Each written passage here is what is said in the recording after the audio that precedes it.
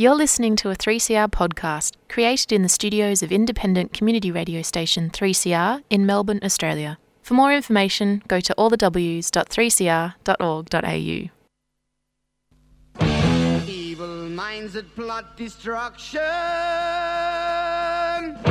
sorcerer of death's construction, in the fields of bodies burning, as the war machine keeps turning, death and hatred to mankind, poisoning their brainwashed mind. Welcome to the Anarchist World This Week, broadcast across Australia on the National Community Radio Satellite. Listen to the Anarchist World This Week, Australia's sacred cow slaughterhouse. Listen to analysis of local, national, international events. Listen to analysis you'll never hear anywhere else.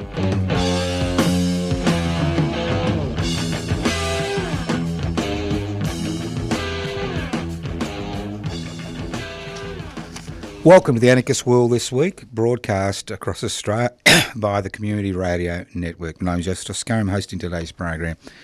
Anarchism. Anarchos. What's it all about? Charlie, as they say. What's it all about? Anarchism, or from the Greek, anarchos, without rulers. So an anarchist society is a society without rulers. What gives rulers the ability to determine the lives of thousands of people? Inequalities in power and wealth. That's right, inequalities in power and wealth. It's very simple. So the anarchist struggle is the struggle to devolve power or share power, and the struggle to hold wealth in common and use it for the common good. Look, there's a lot of misconceptions in life. I think one of the major misconceptions is about anarchism being some type of radical ideology or radical philosophy. Now, obviously the word conservative comes from the word conserve. Now, anarchism is a relatively conservative political ideology. Now, I know you've fallen over in your seats because you all believe the propaganda which passes as informed comment in the 21st century. But anarchists are about conserving the planet. They're about conserving human beings. They're about conserving society. Because anarchism is based on mutual aid. It's based on the devolution of power. It's based on the sharing of wealth. To me, what is really radical are those people who support a system which allows billionaires to become richer and richer and other people to starve. Now, that's radical to me. I mean, it's pretty conservative to think that everybody at least deserves access to the basic necessities of life. That's not a radical concept. The radical concept is that, some people should be billionaires and other people should starve to death, that children should die because there's not enough food available, not because the food's not available, but because of the type of economic system we have. That's radical shit. I mean, more radical shit is the fact that, about people dying for God, King and country. Now, that is really radical, giving up your life for some type of being that exists somewhere. Nobody's been able to pinpoint exactly where, or giving up your life or your children's life or your grandchildren's life for some piece of dirt somewhere, or giving up your life because, you think some king or some ruler somehow is worth fighting for. I mean, that's radical shit. That is really radical stuff. So if anybody's, we may use radical methods via which to conserve society, to conserve human beings, to conserve the planet. But as an ideology or a philosophy, anarchism is based on conservative values. Think about it. Black is white, white is black. Remember, the brave new world. And it seems that we are in the brave new world today. Now, we're about to launch another campaign where we need your help. And this is a particularly important campaign. And again, this one is Victoria-centric. So if you're listening to this program outside of Victoria, there are some lessons for you, especially if the state government that you're involved with is bent on privatising the public housing sector. If there's one thing about the Victorian Labor Party is that it's nothing more than an alternative Liberal party. I mean, it is we have seen a huge privatisation splurge which continues today. Huge. And one of the main casualties has been the public housing sector.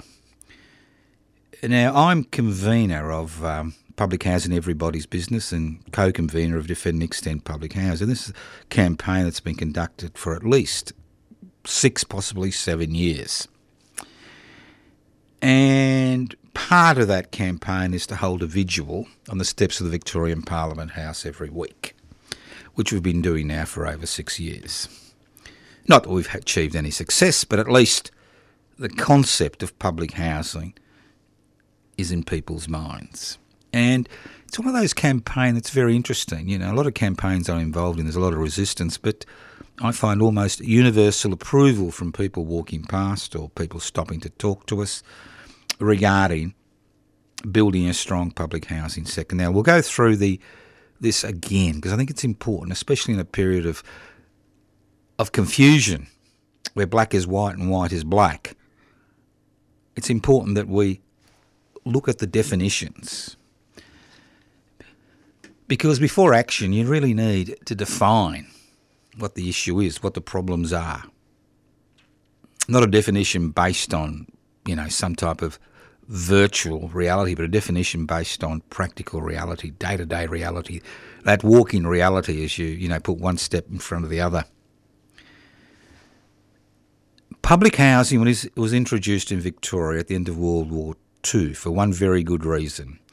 As returned servicemen and women returned, many of them found they were homeless. And you can see pictures, 45, 46, of tent cities in the MCG in the Botanic Gardens of returned servicemen and women. People who'd fought fascism in its various guises, whether it was the Nazis, the Italian fascists, the Japanese imperial forces, who expected something for their sacrifice. They expected something. They expected a roof over their heads. And the public housing push began then. And public housing was introduced initially to provide housing for people who were not able to afford to enter the private housing market. It wasn't introduced just for people in dire cases and dire emergencies who needed shelter immediately. The philosophy was very simple. It was about the state providing housing at a reasonable cost, 25% of income, for people who are not able to afford a house in the private sector. Now, the glory period of the public housing sector was not when the multi-towers were built in the 60s and 70s, but in the 80s and 90s, where the government embarked on a program of spot purchasing. Spot purchasing properties around Melbourne and regional areas, which was able to put people who couldn't afford housing in a community setting. Not people with the same issues together, but in a community setting where there could be some interaction. And this was a very successful program, and I know, because many patients I've had over the years with profound physical disabilities continue to live in spot purchased public housing. That means that their children could go to the same school, they could have the same friends, they could go to the same sporting clubs, they could be part of that community without people looking down on them. And they've been very successful. Now, the election of the Andrews-led Labor government saw a whole new, different dimension created. And its policy, and it continues to be its policy today, is to privatise the public housing sector. Now, a lot of people are confused by the terminology, and I can understand why people are confused by the terminology, because the terminology is confusing. There are concepts like community housing, affordable housing, inclusive housing, social housing. These are all privately owned housing. Initially, what the Victorian state government has done is introduced private management into public housing. And now it's involved in the biggest con of the 21st century. It's big housing build, which has got nothing to do about big housing build.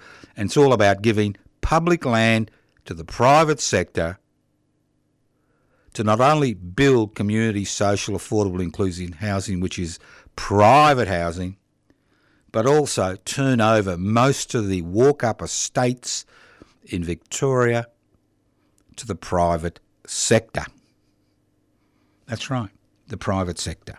It's very simple. They say the private sector, and I'll give you a very good example where we're going to need your help. And again, I mean, this program is about wanting your help, because obviously I can shoot off my mouth for as long as I like, but without other people's assistance, without, nothing's ever going to happen. You know that, and I know that. It's numbers which change philosophy. So we've got this government which is continuing ad nauseum to push this privatisation agenda. And we see the normal people who will be involved in a public housing struggle now being incorporated into the community, affordable, social, inclusive housing sector.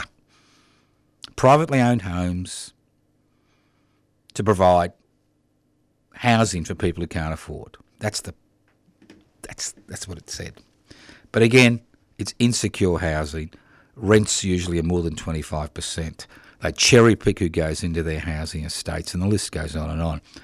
And that's why we continue to have a housing waiting list, although it's been incorporated into the community housing list, that never shrinks. At the same time, the destruction of the public housing sector has led to huge changes in the residential marketplace. Now, Australia is unique in the world in terms of the residential marketplace. One, anybody from anywhere in the world, whether a citizen, permanent resident, or an overseas investor, can buy residential property. You'll go to many countries, say like Thailand, the Philippines, I think Thailand, China, the list goes on and on. Non-residents cannot buy residential property. When you open the residential property market to international investors and hedge funds and corporations, what you see is an escalation in housing prices. And that's what we are seeing today. Secondly, in Australia, you can get a tax deduction through negative gearing laws legally for owning more than one home. Extraordinary. You can't get a tax deduction to get into your own home, but you can for a second home and a third home and a fourth home and a fifth home. And the list goes on and on. So when you remove the public housing sector, as we saw with essential services, as we saw in aged care, as we saw in early childhood development, and as we saw with the airports, and the list goes on and on, you remove competition from the marketplace. When you allow the private sector to dominate a particular sphere of human activity, competition disappears. It's a little bit like looking for fuel as prices increase. 97% of petrol stations will, sell fuel within 2 or 3 cents of each other, and a few, a little bit more. A bit less, I should say. So as the public housing sector disappears, the private residential market. Prices increase. As prices increase, rents increase, because investors are not stupid. They want the tenant to pay for the home, for the loan, which they've got from the bank. And as interest rates increase, loan repayments increase, rents increase by 20% in the major capital cities on the eastern seaboard. Extraordinary state in the last 12 months. So the destruction of the public housing sector allows the private sector to manipulate the housing market. It increases rents. It increases prices at the lower end of the market. It increases homelessness. It decreases social cohesion, increases crime, decreases educational opportunities and outcomes, and the list goes on and on. So what does a strong public housing sector do? A strong public housing sector introduces competition in the marketplace. That's right. It introduces competition in the marketplace. That's what a strong public housing sector does. What does that mean? That means that there is less demand for private housing at the lower end of the market. That means that housing prices will decrease at the lower end of the market, forcing investors out of the area. They'll sell up because, people, don't need to pay rents to them to buy their home for them as their investment property. So price at the lower end of the market decreases, rents decreases. At the same time, social cohesion increases because public housing is secure housing. Rental accommodation is not secure. And especially if you've got children and you rely on rental accommodation, they need to change their schools, they need to change their friends, they need to change the social interaction they're involved in, and it causes a lot of issues as far as children are concerned. So public housing is secure housing. At the same time, because rents in public housing are limited to 25% of a person's income, not 40 or 50 or 60 as with rents, that means there's more money which is available to be used in the economy to buy necessities as well as luxury goods. So it also improves economic outcomes for everybody, especially small businesses in those areas. So it's a brilliant concept. A brilliant concept which has been totally trashed by the Victorian State Labor Party. Totally trashed. And everywhere you look across this state, we are seeing the old walk-up estates being tenants removed, placed in a majority of cases in substandard accommodation, not suitable for them, and that land being given away, that's right, given away to the private sector. This is where we need your help. Now, on the steps of the Victorian Parliament House over the last few weeks, we have been approached by a woman called Margaret Kelly. All right, Margaret Kelly. Now, Margaret is 68. She uses a mobility scooter to get around. She has been a resident in public housing at the Barak Beacon Estate in Port Melbourne for over 2 decades. She raised her son in Port Melbourne, who now has a successful business. She has friends all around the area, as she lived there for over 2 decades. Now, a year ago, I think it was about 18 months ago, the Ministry of Housing turns up and said, excuse me, now remember the Barak Beacon Estate consists of 89, that's right, 89 2 and 3 bedroom family homes which house over 250 people.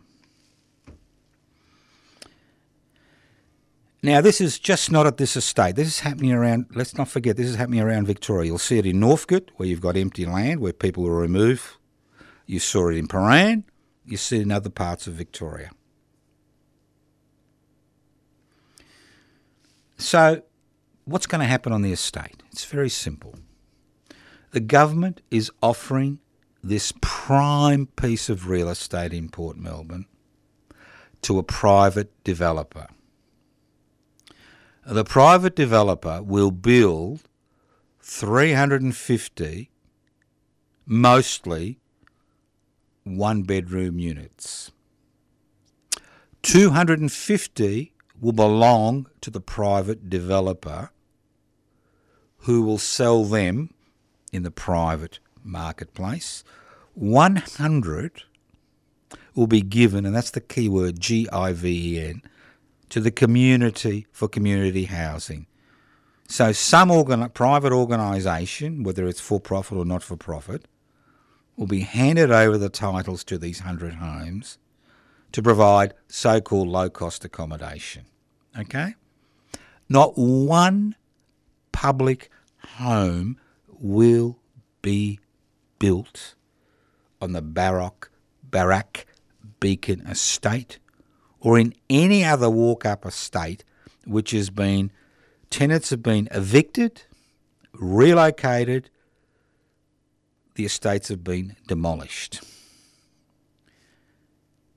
Now, obviously, a lot of tenants, especially those with children, especially those on support, social security benefits, whether it's old age, whether it's disability support, pension,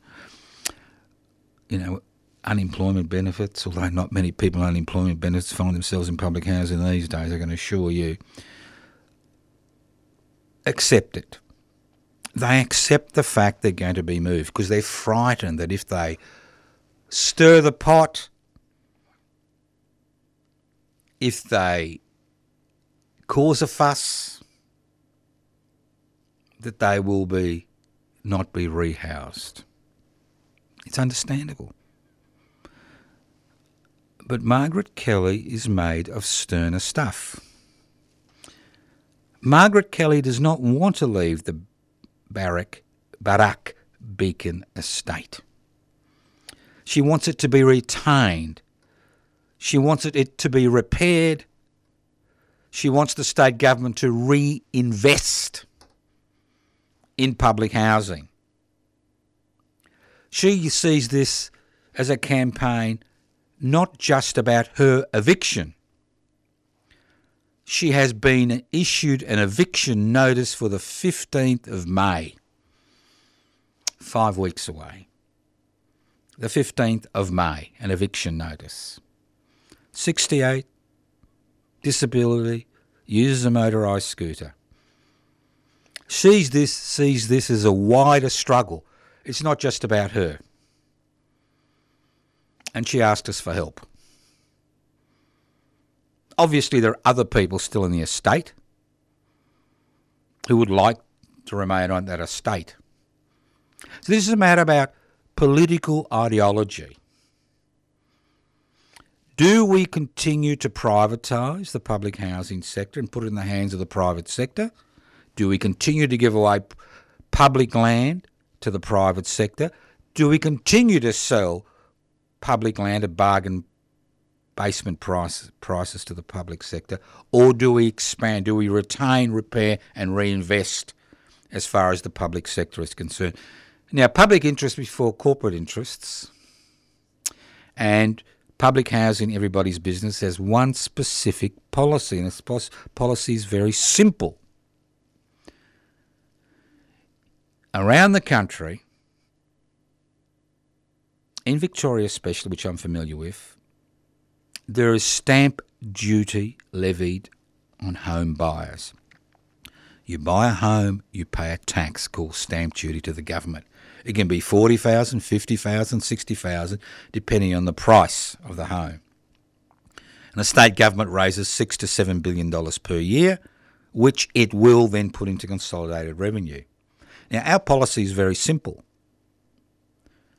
Money that is raised by a tax on buying a home should be quarantined for public housing, not just to retain, repair and reinvest, but also to spot purchase homes.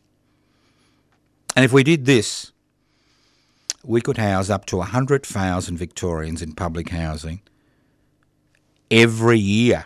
That's 1 million within a decade. So how can you help? Well, on the 11th of May, put this in your diary, at 11:30am, Margaret Kelly, a resident of the Barak Beacon estate in Port Melbourne, who will be evicted, who's been issued eviction orders for the 15th of May, will be holding a media conference on the steps of the Victorian Parliament House at 11:30am, which we invite you all to come. But then,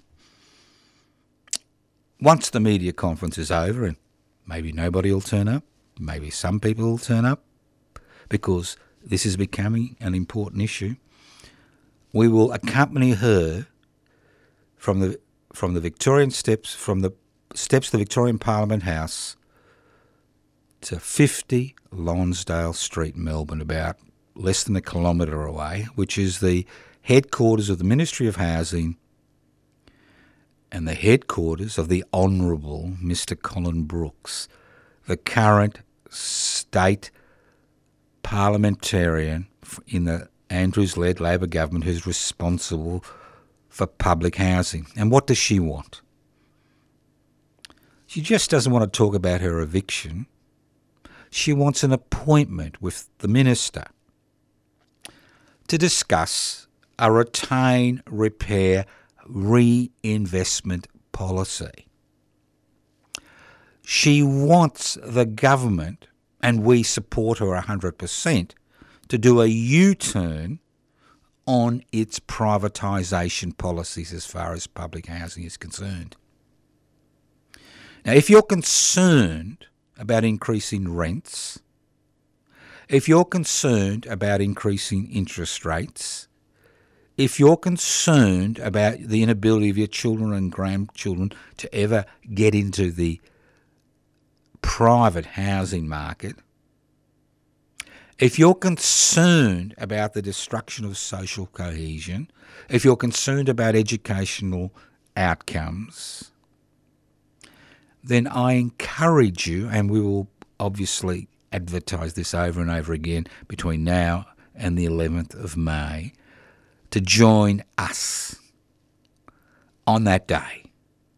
Take the day off work. Come into the city. Parliament Station, you walk 70 metres, you're on the steps of the Victorian Parliament House. From the steps of the Victorian Parliament House to 50 Lonsdale Street, less than a kilometre. Come along and join us. The more people that join us, the greater the pressure. This is specific action regarding the destruction of the public housing sector and the big, housing build con that this government is running on, and the fact that community housing, social housing, affordable housing, inclusive housing are just terms that are used to privatise both the management of public housing and the eventual destruction of the public housing sector, of what's left of the public housing sector in Victoria. Put it in your diary. We need your support. We need your help. If there is one action you should be involved in this year, and obviously there are many actions regarding many different issues as they crop up, this is the one that we really need your support for. Listen to The Anarchist World this week, broadcast across Australia via the Community Radio Network. This program has been streaming live on 3cr.org.au. That's 3cr.org.au.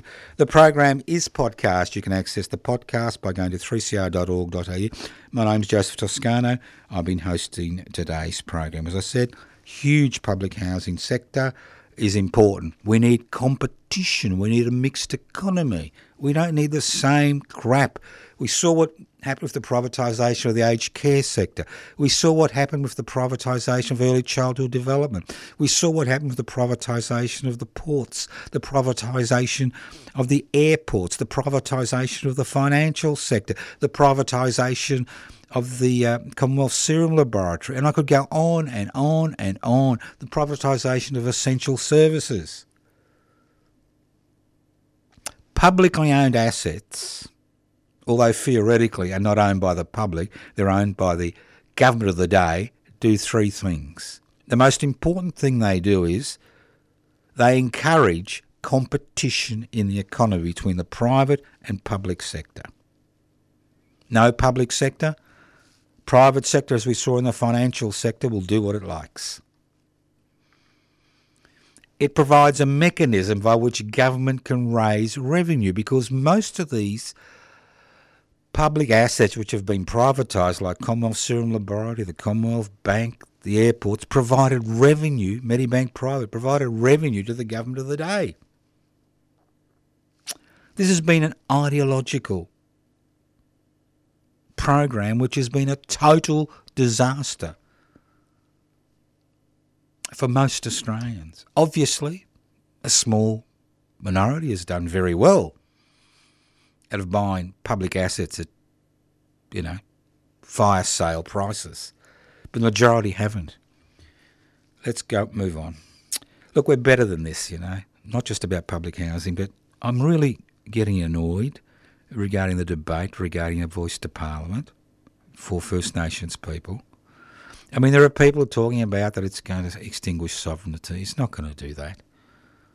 And now we're seeing the racist elements in our society come out of the woodwork, using every excuse in the book. Look, the voice to Parliament is a simple concept. It's a concept which will be resolved by the Australian people in a referendum later on this year. We've seen the National Party come out months ago against it.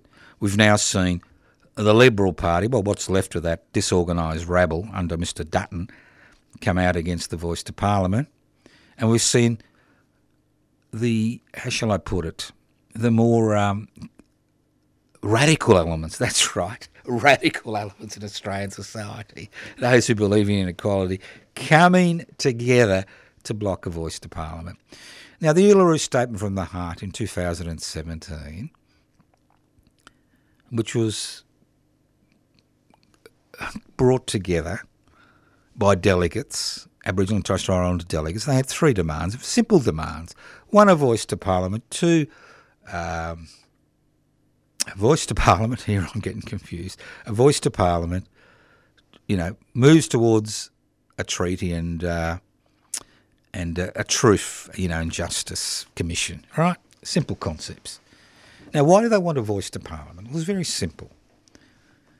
There was a thing called ANZAC, Aboriginal and Torres Strait Islander, commission, which was elected by Aboriginal and Torres Strait Islanders, and they were a voice to Parliament.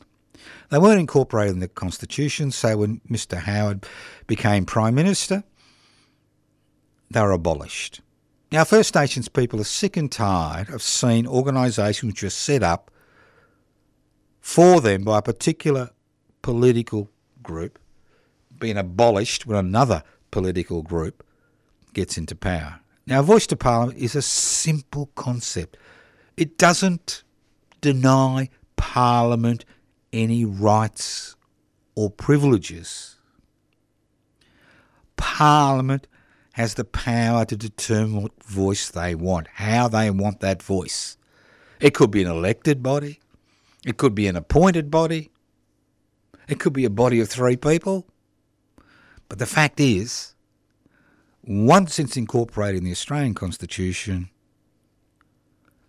No political party, no government of the day that's in power can abolish it.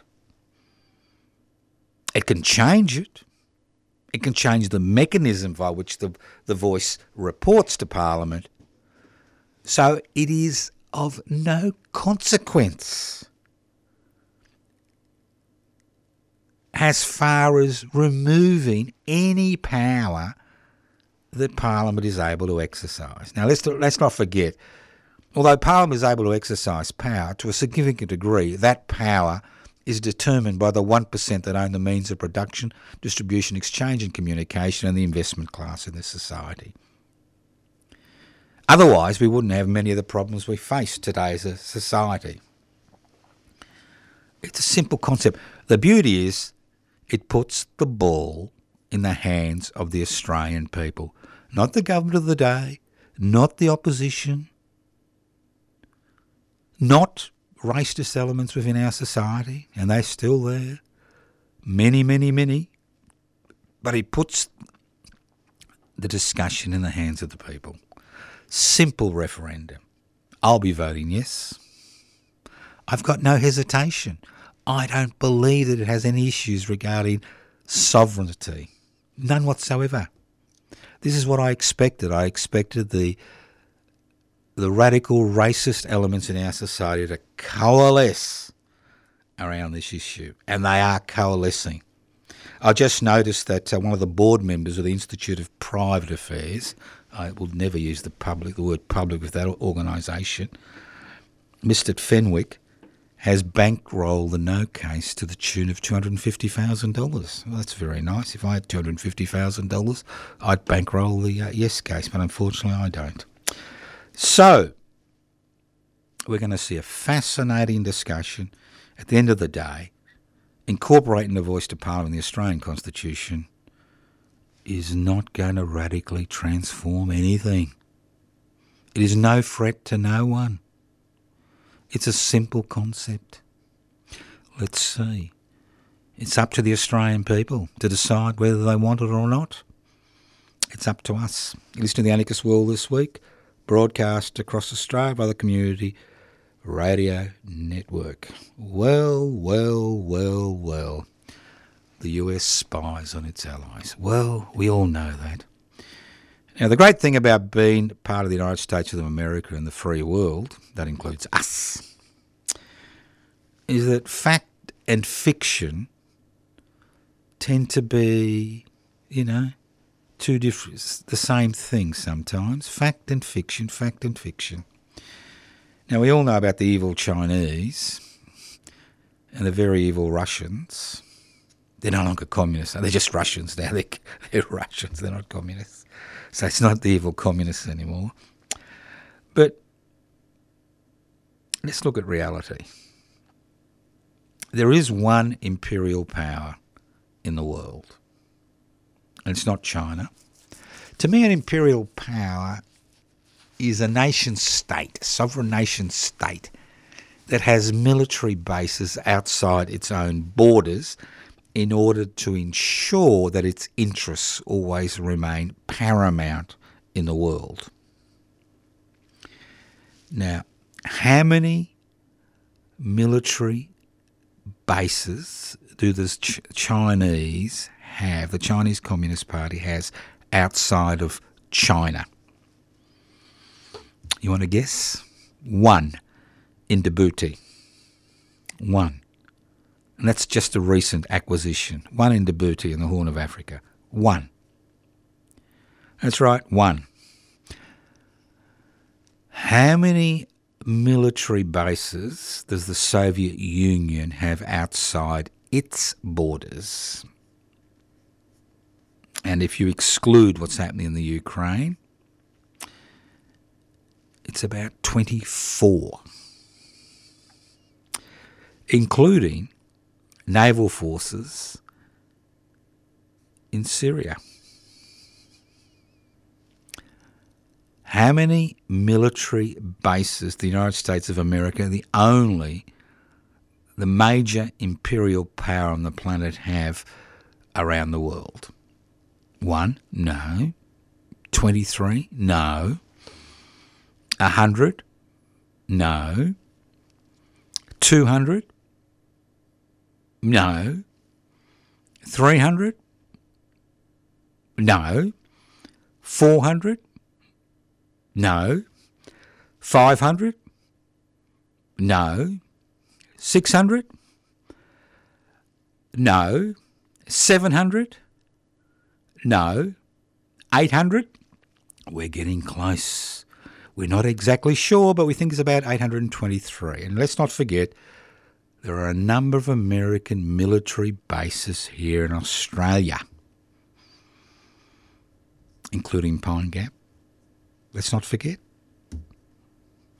So, as the world gears up for a never-ending war between imperial powers, whether it's Russia, China, and the United States of America, little old Australia, as we saw in the Boer War, World War I, World War II, Malaysian emergency, the Vietnam War, and the list goes on and on. We hitch our wagon. We hitch our wagon to the United States, somehow thinking the United States will protect us. Now, the United States has a very bad record of protecting its allies when it doesn't suit its strategic or military interests. Look at South Vietnam. They cut and run. Look at the disaster in Afghanistan after 20 years of continuous occupation. The Taliban take over the country in less than 2 weeks once US forces are partially removed from Afghanistan. And do we hear any noises? Look at the poor people in Kurdistan and north and east Syria who paid a huge price to defeat Islamic State. Well, I'm sure you've all forgotten about Islamic State from a few years ago.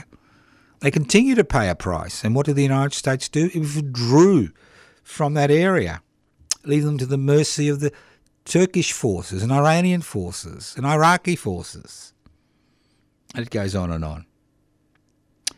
So if you think hitching our wagon to the United States of America in order to protect us is going to do anything, especially if it doesn't suit their strategic interests at that particular point in time, think again.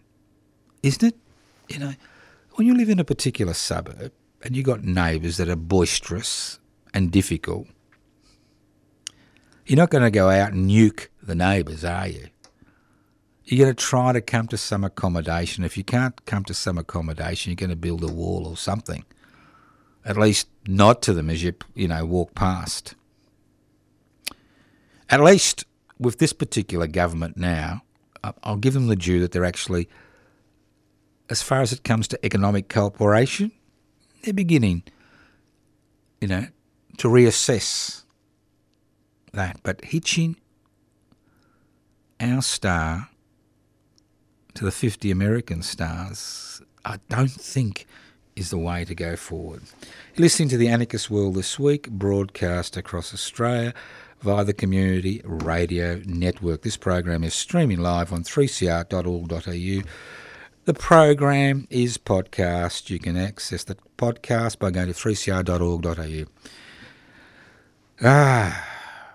Nasty times ahead. Poor old Mr. Andrews. I think he reminds me of many, like Mr. Kane before him, Kane Jr. He'd look out of the window of his parliamentary offices and see all the cranes and say everything's going beautifully well. And then it all collapsed, and then we had to deal with Mr. Kennett and all that privatisation. Well, Mr. Andrews has got a problem. And if he's got a problem, I've got a problem, and you've got a problem, and Australia has a problem. The current debt in Victoria is $115 billion. It will escalate to $165 billion within 3 years' time, 2026. And the interest on $165 billion debt is $7.5 billion per year. So poor Mr Andrews is off to Canberra with a begging bowl before the May budget because he needs to be bailed out by the Australian taxpayer. That means we need to be bailed out by the Australian taxpayer. Now, I am sick and tired of this Ponzi economics which occurs around this country. Growth for growth's sake, bring in more people, build more houses, more jobs, and forget about the problems that are created by Ponzi economics. And we are now at the brink of an economic catastrophe. Because core inflation, and that's inflation which is central to the type of economic system we have, continues to escalate, irrespective of increasing interest rates and the effect it has on business, especially small business, even corporations, which we are seeing starting to wobble, and on individuals. So why is core inflation so high? Because we live in a private investment for private profit world. And it looks like the only people that matter to it doesn't look like, I know. The only people that matter to the private sector, especially the corporate sector, are its shareholders. Because shareholders hang on to a particular share or stock because it makes a buck for them. It's very simple. So shareholders in a corporation are God. So what we are seeing is that the return to shareholders continues to escalate despite the negative effects on the rest of the community. Because there's three sections to a capitalist economy. There's shareholders, and theoretically we're all shareholders, are we? Oh yeah. There's shareholders, there's the workers in a corporation, and there's the people they service, the public. They're the three sectors. Forget about the government.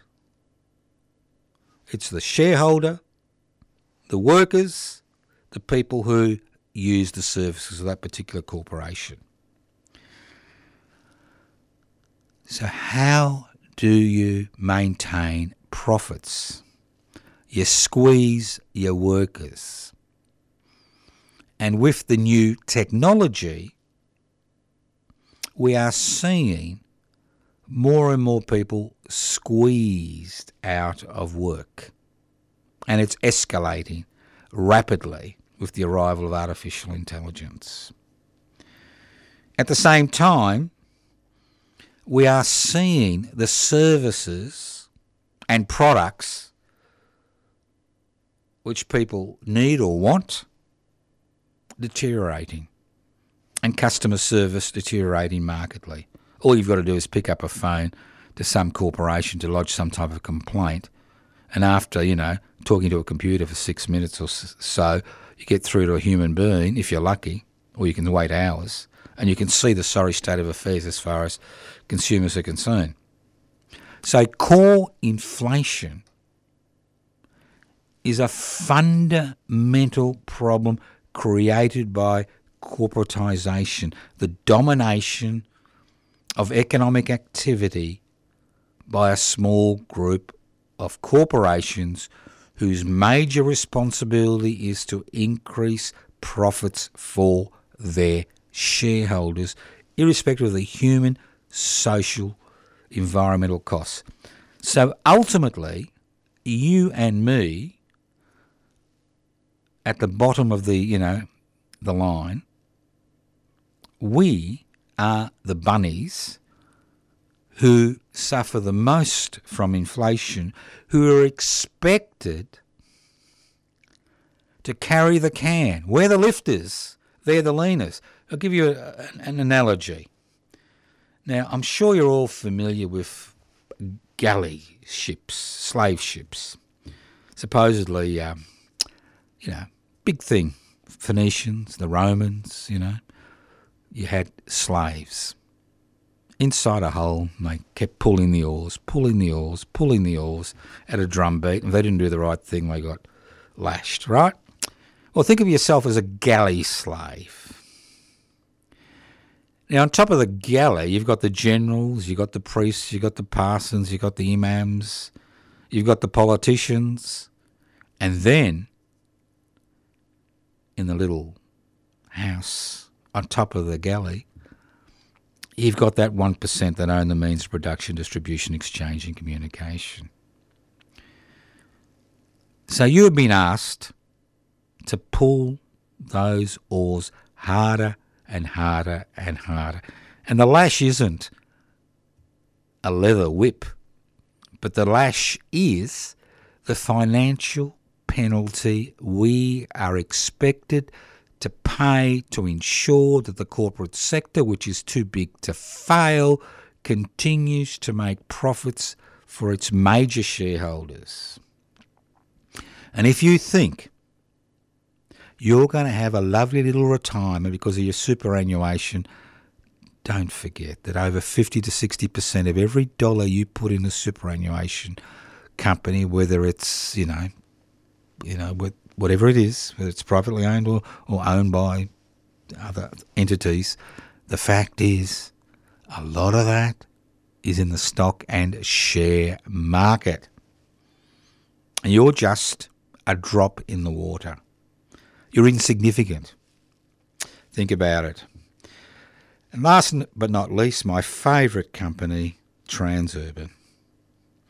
Looks like I'm getting a liking for the New South Wales Labor government in comparison to the Victorian Labor government. First of all, they talk about halting privatisation of public housing, something that you wouldn't expect the Victorian Labor government to do because it's hell-bent on its privatisation policy. And you know how they've gave Transurban a wonderful gift here in Victoria? That's right, Mr Andrews and the Victorian-led Alternative Liberal Party masquerading as a Labor Party. They said, you dig a tunnel under the thing, under the Yarra for $3 or $4 billion, and we will allow you, that's right, we will allow you to collect tolls for another 40 years on the land that we gave you before. Extraordinary crap. $4 billion for a $100 billion return over 40 years. Just extraordinary. Well, in New South Wales, the Labor government is talking about tearing up contracts with Transurban. Think about it. If they can do it there, why can't they do it in Victoria? You've been listening to The Anarchist World this week, broadcast across Australia via the Community Radio Network. This program is streaming live on 3cr.org.au. You can go to Public Interest Before Corporate Interest YouTube channel, Defend and Extend Public Housing, Defend and Extend, you name it, it's all there. Anarchistmedia.org, it's all there. But the important thing is your participation. Many things happening. Don't forget, dinner at La Porchetta's if you're in Melbourne tonight. That's Wednesday the 12th of April, 6 to 9 p.m. Next Wednesday night at the Footscray Hotel, 54 Hopkins Street in Footscray. I'll be doing a presentation on the anti-conscription, anti-war movement during World War I. Yes, it existed. Thank you once again for listening to The Anarchist World this week on your local community radio station, courtesy of those wonderful people at the Community Radio Network. This program has been streaming live on 3cr.org.au. That's 3cr.org.au. The program is podcast. You can access the podcast by going to 3cr.org.au. You can ring us on 0439 395 489, 0439 395 489, and yes, you can send letters to Post Office Box 20 Parkville 3052, and you can join Public Interest Before Corporate Interest by going to pibci.net. You can join online right now at the end of the program.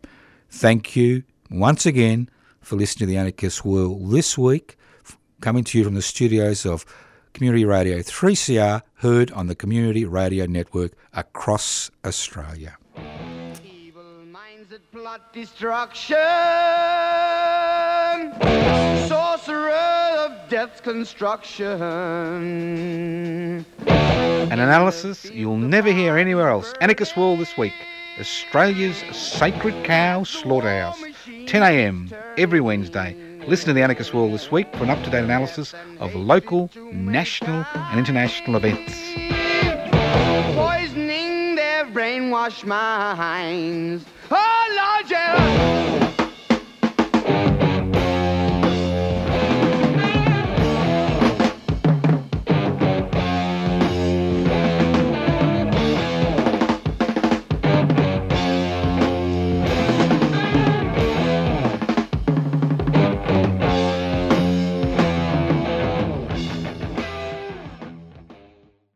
Become a 3CR subscriber today. Go to 3cr.org.au/subscribe or call the station on 03 9419 8377. Be a part of your community radio station. You've been listening to a 3CR podcast produced in the studios of independent community radio station 3CR in Melbourne, Australia. For more information, go to allthews.3cr.org.au.